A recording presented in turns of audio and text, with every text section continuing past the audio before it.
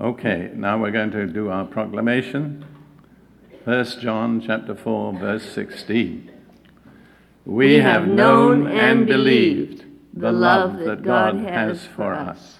God is love, and he who abides in love abides in God, and God in him. Be good for you all if you all said that.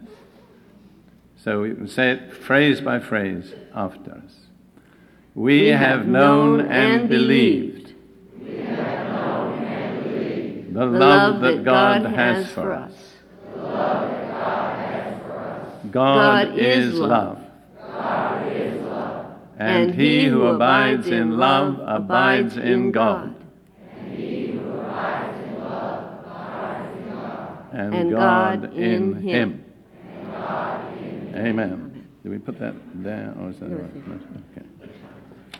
Now, my topic this morning is in the form of a question. Do you realize how valuable you are? And I suspect that most of you do not realize how valuable you are. If I were to be asked what is the greatest single problem of humanity, this would be my answer. We do not realize how valuable we are. And the result is we throw ourselves away cheap.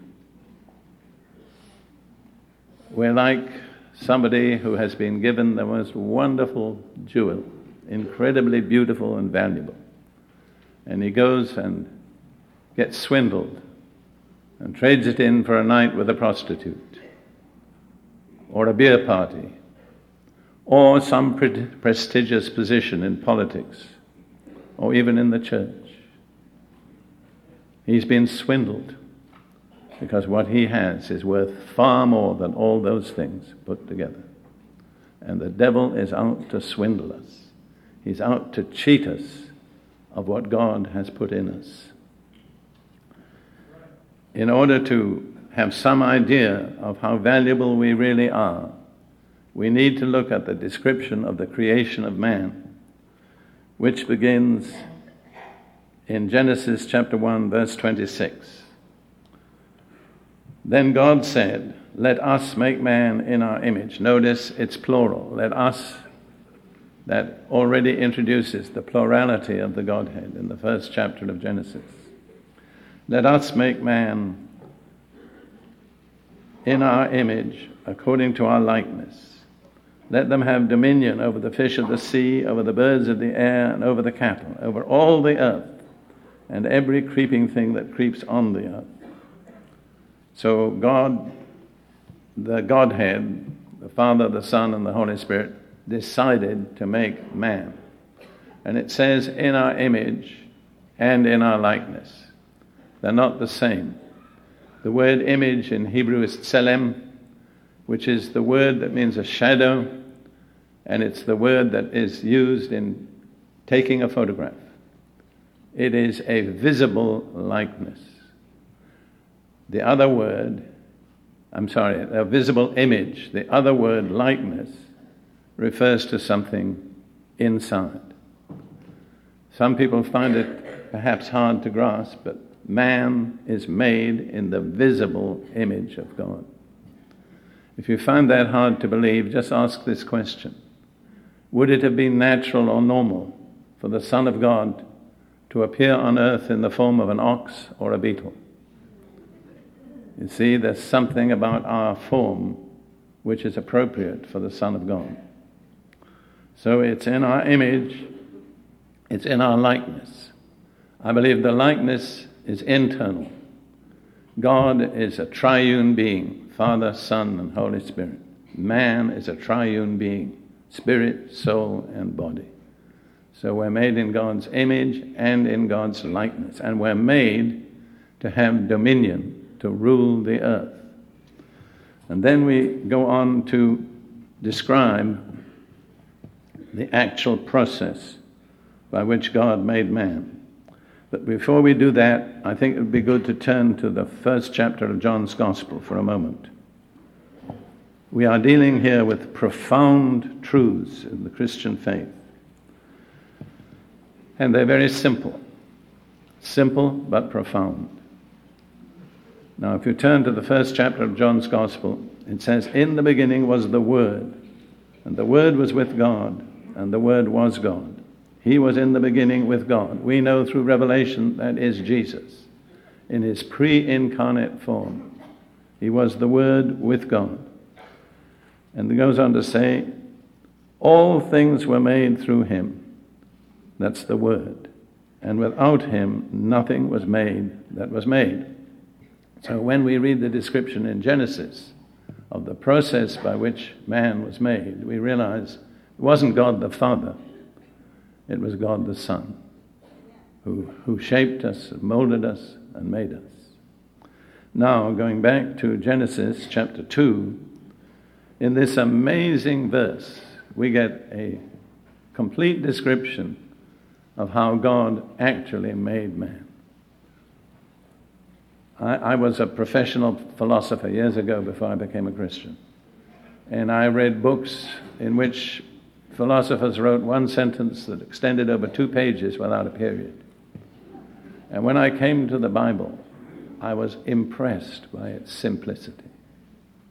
No superfluous words, no long, complicated phrases, but simple and yet immensely profound.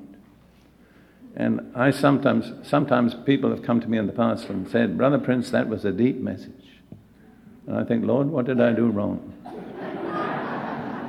I have no aim to be deep. I want to be simple. I've worked at it for 50 years, being simple. I haven't achieved it, but I'm nearer now than I was. All right, we're looking now in Genesis 2, verse 7. "The Lord God formed man of the dust of the ground and breathed into his nostrils the breath of life, and man became a living soul." My translation says being, but that obscures the whole truth. He became a living soul. The word soul is very, very important. The soul is the unique individual that says, I will, I won't, I think, I believe, I feel, I wish. And to render it a being absolutely obscures much of the revelation of Scripture. So how did the Lord God make man? He molded him. That's the Hebrew word it's used for the potter. He molded him out of earth. And obviously there must have been water to make clay. And so he had made this perfect statue, if you want to use the word. More perfect than anything that Michelangelo ever produced. Made in clay, absolutely perfect physically in its outward form, but lifeless. And one of the interesting things is that whenever God deals with man, he has to stoop.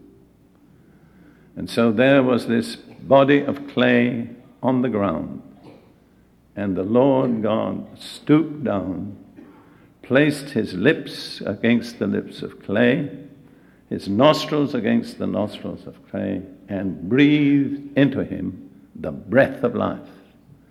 And man became a living soul. Think of what that breath of life accomplished. It changed a lifeless clay figure into a complete, perfect person with all the faculties, mental, spiritual, physical. That was achieved by the inbreathed breath of God. That makes divine healing the most logical thing. In the days when your watches need repair, you don't wear watches that need repair now, but there was a time when some of us wore watches like that. When your watch went wrong, you didn't take it to the bootmaker. To whom did you take it? The watchmaker. And when your body goes wrong, to whom will you take it? To the body maker? That's the logical thing to do. Now, I have learned a certain measure of Hebrew. I'm far from being perfect in the language, but what I know, I use. And I want to just say a little bit about this process, because to me it is so vivid, and I hope I can make it vivid to you. Hebrew is one of those languages where the words, the sound of the words often indicates or resembles the thing. For instance, The Hebrew word for thunder is ram. You can hear the roll of the thunder. The Hebrew word for an earthquake is ra'ash. And you can hear all the buildings sliding down. And the Hebrew word for to breathe here, in its particular form, is vayipach. And that, if you know phonetics, it's got a plosive, the P sound, and then it's got that long, guttural, outgoing breath which English-speaking people can't say unless they're Scottish. Scots can say it. Loch Lomond. So it's vayipach. First of all, there's the explosion, and then there's the long, drawn-out, outgoing breath. And I want to show you that the Lord put all of himself into that breath. It wasn't a little languid sigh. He inbreathed his total self into that body of clay. And man became a living soul. Now there's another important truth. That's why it's so important that we stick to the word soul. In 1 Corinthians 15, verse 45, it says, the first man, Adam, was a living soul. The second man was a life-giving spirit. And you have the contrast between spirit and soul, which is why I object to the translation which obscures it. So we have spirit and soul. Spirit is life-giving. Soul is life-receiving. And the word for spirit in Hebrew is ruach. It's a long-drawn, outgoing breath. But the word, I know you'll smile at this, but anyhow, it's true. The word for soul is nephesh, which is a receiving sound. Have you ever listened to somebody deep asleep? How does he go?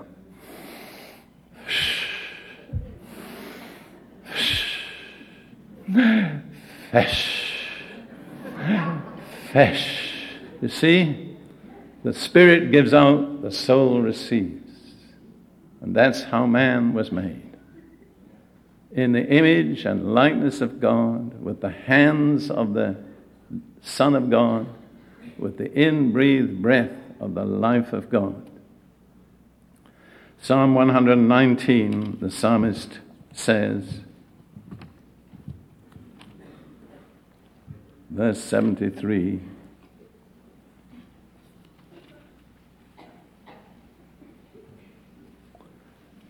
to the Lord, your hands have made me and fashioned me, but it's molded me. So that speaks about the physical aspect of creation. But in Job 33 and verse 4, Job speaks about the spiritual aspect, or not Job, but the Elihu. Job 33 verse 4, the Spirit of God has made me, and the breath of the Almighty gives me life.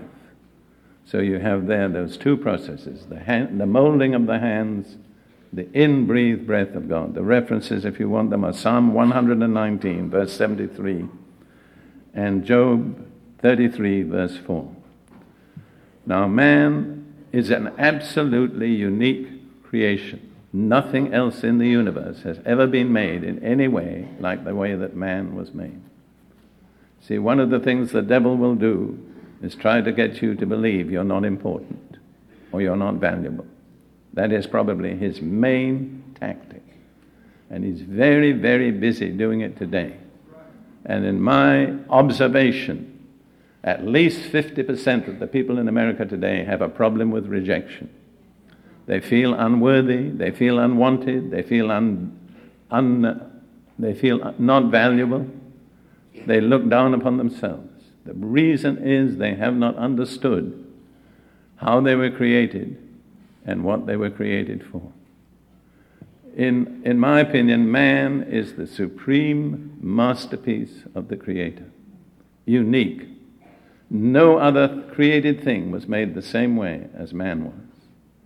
In nothing else did God put his lips to the lips of his creature and breathe life.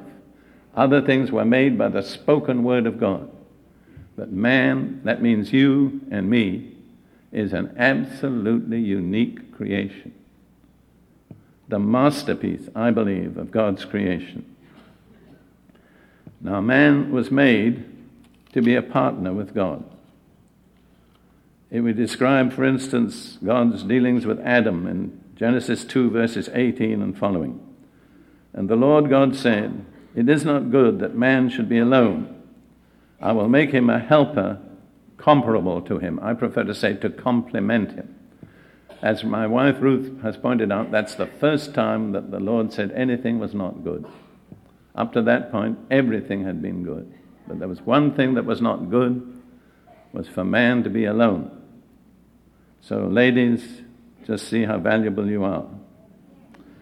To me, it's a tragedy that women want to be something other than what God made them to be. Because God invested a lot. And some of you women have thrown it away. You've been cheated. You've come to believe you ought to be like men. You never will be. It's impossible. It's one of the most ridiculous statements that's ever come out of human lips, that the only difference between men and women is that women bear children. It is absurd.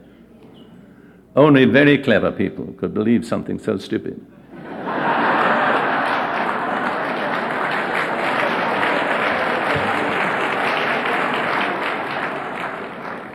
So we're going on now with Genesis 2.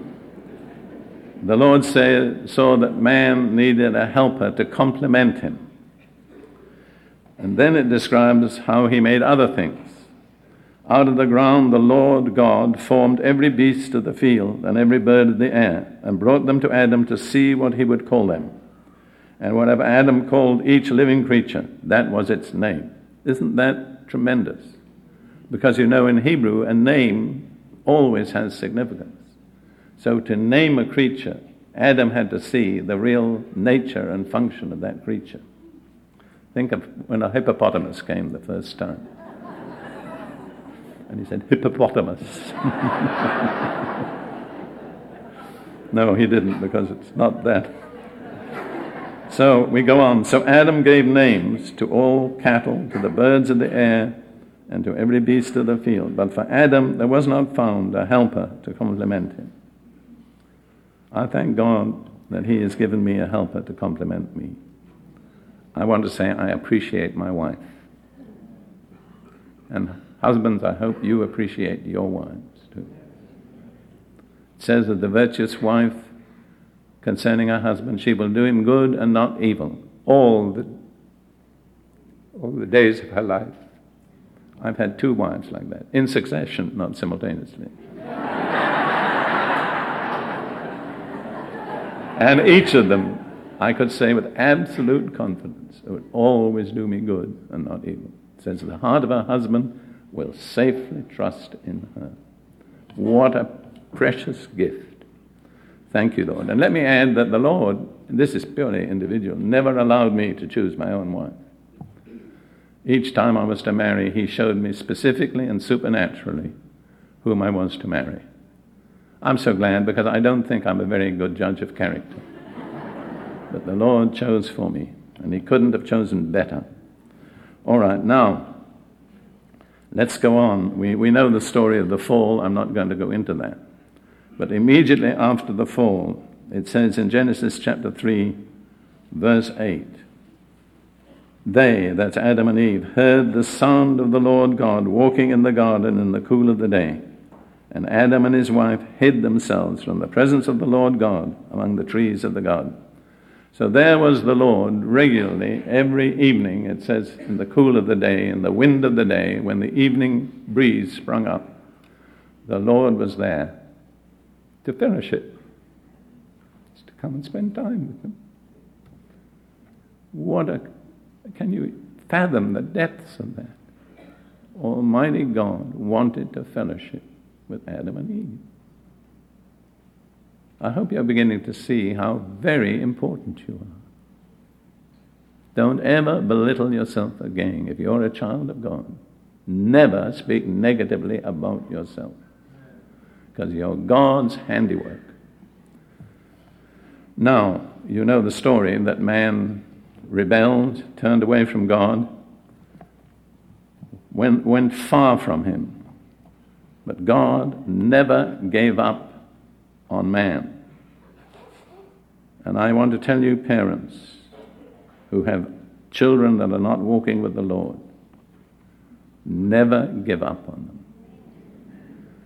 I can say on the basis of our own experience, Ruth had a son who at the age of 15 ran from home, went into drugs, became a street alcoholic for 20 years. He lived like that. And when Ruth prayed, she would weep. And I say, it's all right. The last chapter hasn't been written. And 3 years ago, sovereignly and supernaturally, he came absolutely free from alcohol.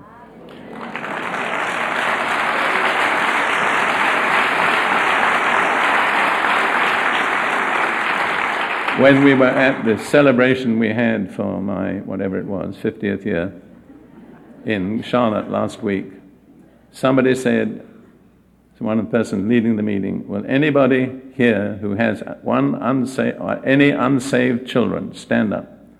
And Ruth and I looked at one another, and for the first time we didn't have to stand up.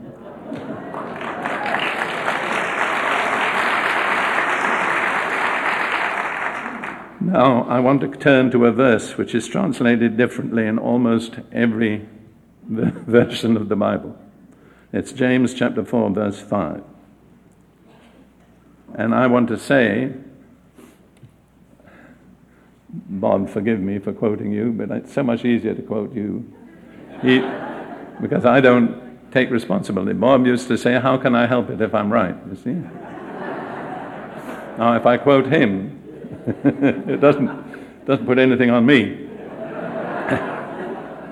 But I do know what this verse means. And the New American Standard Bible has got it absolutely right. And it says, of God, He jealously desires the Spirit which He has made to dwell in us. I don't believe that's the baptism of the Holy Spirit is referred to. It's creation. God put a spirit in each of us from Himself, and He jealously desires that spirit. No matter how far man has gone away, God jealously desires the spirit that's in him. Some people don't like the thought that God is jealous. To me, it's an amazing fact of grace that God would be jealous about people like you and me. But He is.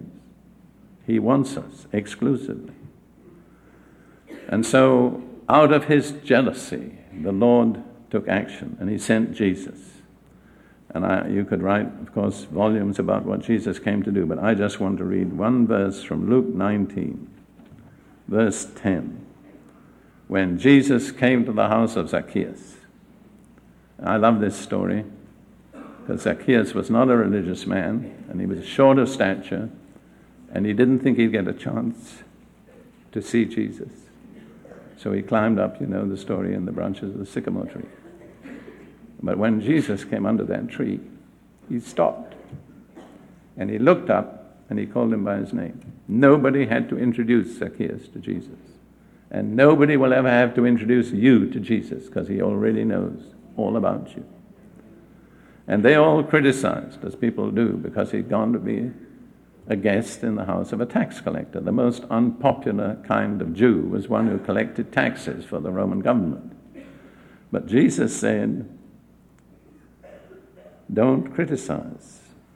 Luke 19, verse 9 and 10. Today salvation has come to this house, because he also is a son of Abraham. For the Son of Man has come to seek and to save that which was lost.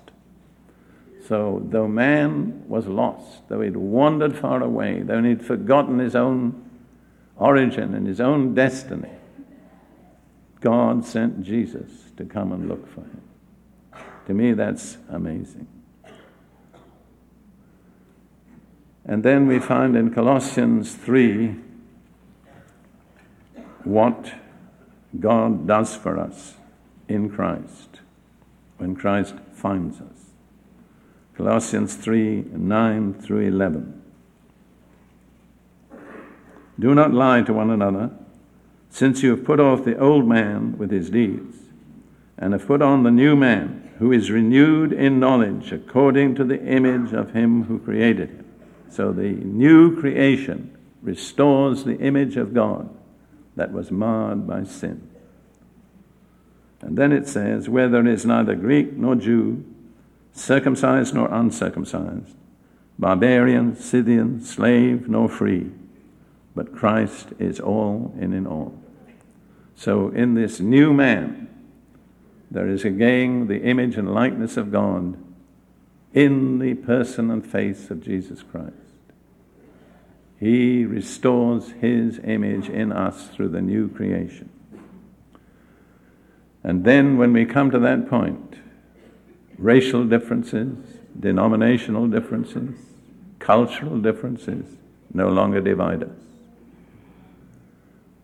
Only though when we can say Christ is all.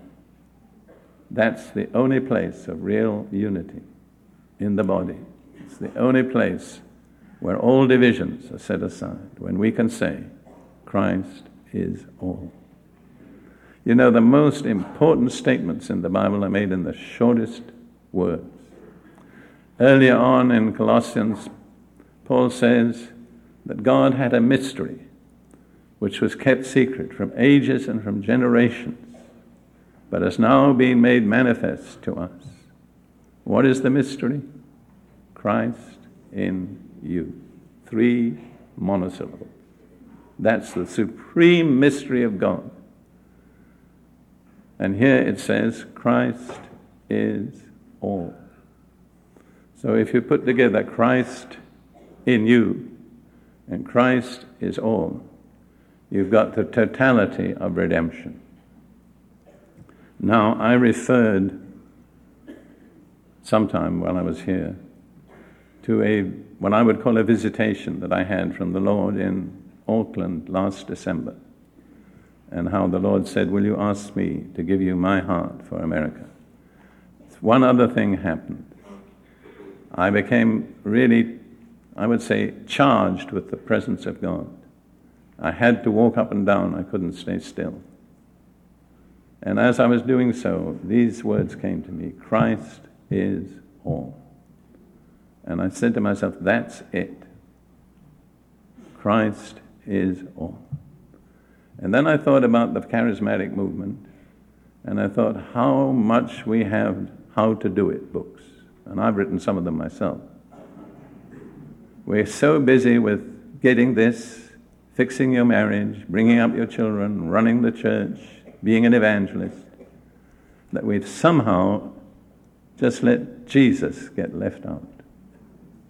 We're so adept, so clever. We've got so many spiritual gifts. We have so many ministries, so many outreaches. All of that is fine, but it's not the center. The center is Christ.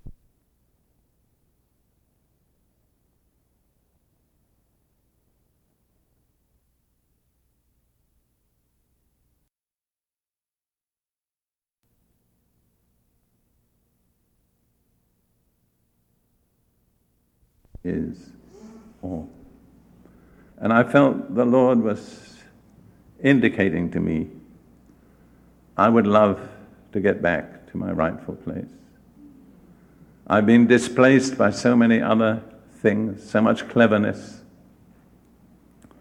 so much spirituality. But the truth is, Christ is all. Would you like to say those 3 words? Christ is all. Now, the meaning of those is awesome, because it means you're saying, when I have Christ, I have all I need. I need nothing more than Christ. Have you come to that place? The trouble with many of us is we have too much. We're too clever. We're too spiritual. We need to return to the simplicity of Christ in you. And Christ is all.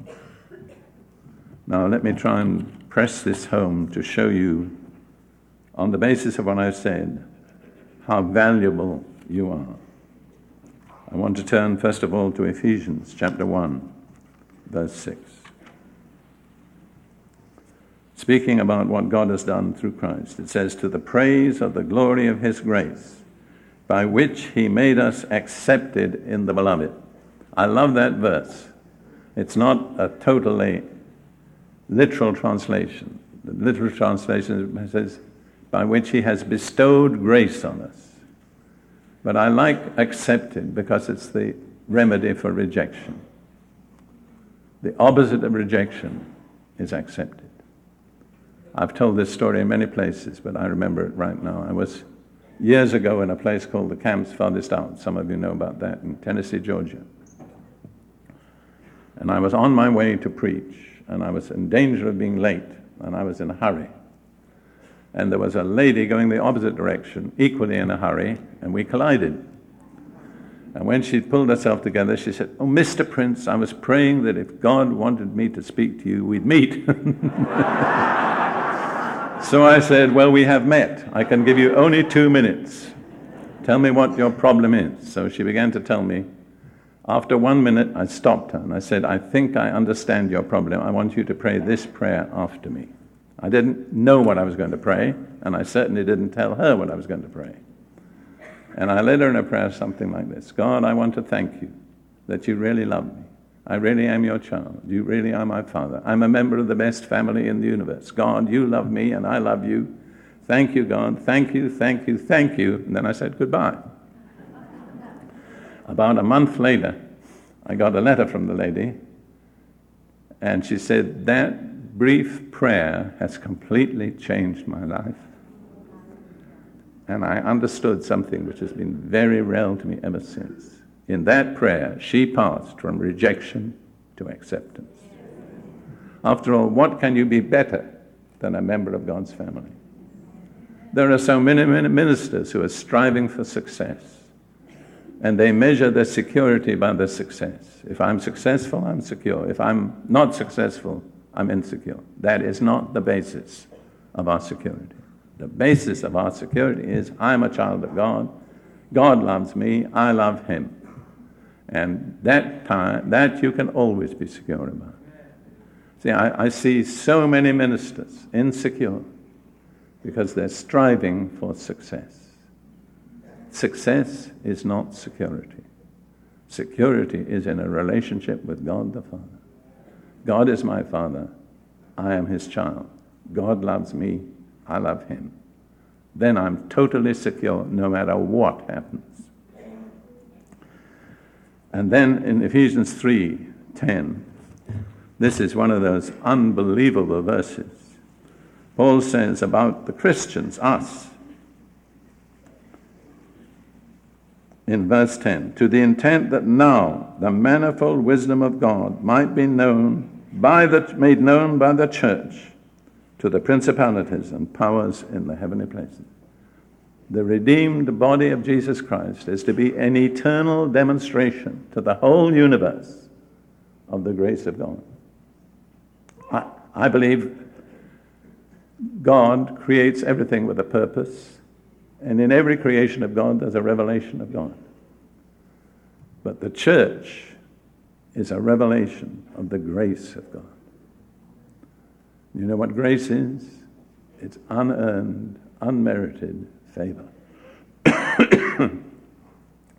And I believe in the purpose of redemption through Christ, God had one specific thing that he wanted to demonstrate to the universe forever. You know what that is? Grace. And I'm sure the angels have looked down many times and wondered, well, God, why do you bother with those troublesome, unresponsive people? You could just let them go and invest in something else. And God says, no, I've chosen the weakest, the most unworthy, the biggest failures, because all through eternity. They're going to be the demonstration of my grace to the whole universe. So never think you're unimportant again. God has chosen you to be part of the demonstration of His grace. I believe grace can only be demonstrated where it isn't deserved. So the angels really can't receive grace because they don't do anything wrong, except the ones that are fallen. The only people in the world who can demonstrate the grace of God are fallen sinners.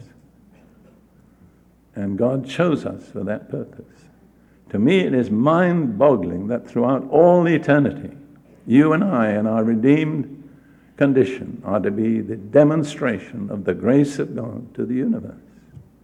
If that doesn't make you feel happy, I don't know what could. If you're still feeling unimportant, begin to think about that. Now, I want to close with a little parable which has become very vivid to me. Now, we all know there are different ways of interpreting parables. So, as Bob Martha says, how can I help it if I'm right?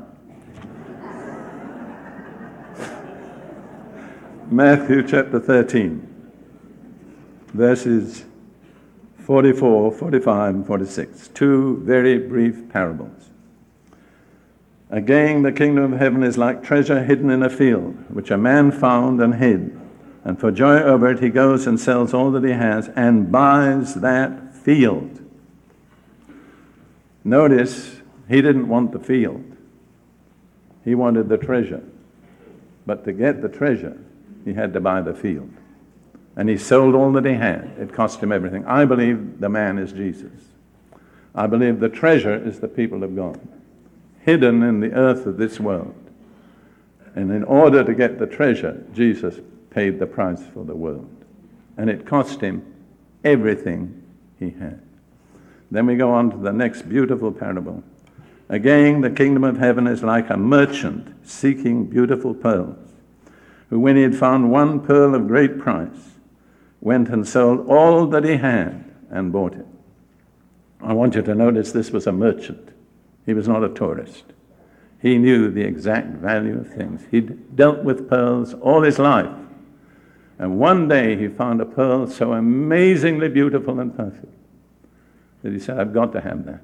I've got to have that, no matter what it costs. So he went and sold all he had. He sold his car, he sold his house, just to buy that one pearl. And I can picture him breaking the news to his wife. Honey, I've sold the car. You sold the car? What for? Well, I found something so valuable. Well, at least we've got a house to live in. No, I'm sorry to tell you. I sold the house too. Well, where are we going to live? Well, we'll have to live with your parents for a while. So she says, well, what did you get for this? He said, I got the most beautiful, precious, glorious pearl I've ever seen in my life. And it cost me everything, and I don't regret what I paid for it. Now, what is the pearl? There are many ways of interpreting this, but I want to tell you, you are the pearl. You alone. If only you would have been saved out of all the human race, Jesus would have died for you. And I want you to picture yourself in his hand, like the pearl. He's holding you, and he's looking at you. And he says, you're beautiful. You're glorious. You cost me everything I had. But I'm glad I did it. I've never regretted it. Can you see yourself like that pearl? Just begin to think of yourself for a few moments as a pearl in the hand of the Lord, his crucified hand. And he's telling you, I'm glad I've got you. I looked for you a long while. I searched in many places. And now, you're mine. How could you ever feel unworthy or rejected after that?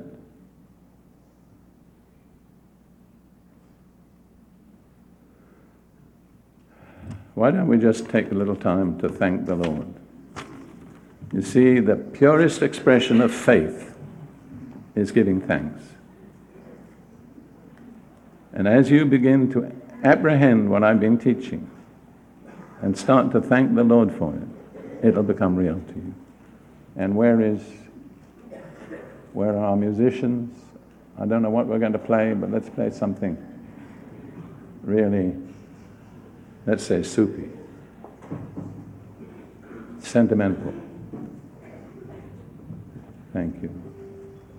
Let's just thank Him, each one of us, personally. Thank you, Lord. Thank you, Jesus. Thank you that you loved me so much that you paid all that you had to buy just me. Thank you, Lord, I am the pearl that you died for. If no one else had ever been saved, you'd have died for me. Let's just thank Him. Let's take a little while just to thank Him. You owe Him 500 million thanks. Start paying all. Thank you. Thank you, Lord. Thank you, Lord. Thank you, thank you, thank you. We praise you, Jesus. We praise you, Lord Jesus. We love you, Lord Jesus. We love you because you first loved us and gave your life for us, paid the ultimate price to redeem us. You did it not just for us, Lord, you did it for me. You did it for each one individually. Each of us is a pearl in your hand that cost you everything you had. Thank you, Lord. Thank you, Lord. Thank you, Lord. Thank you, Lord. Do we have a song leader? Is David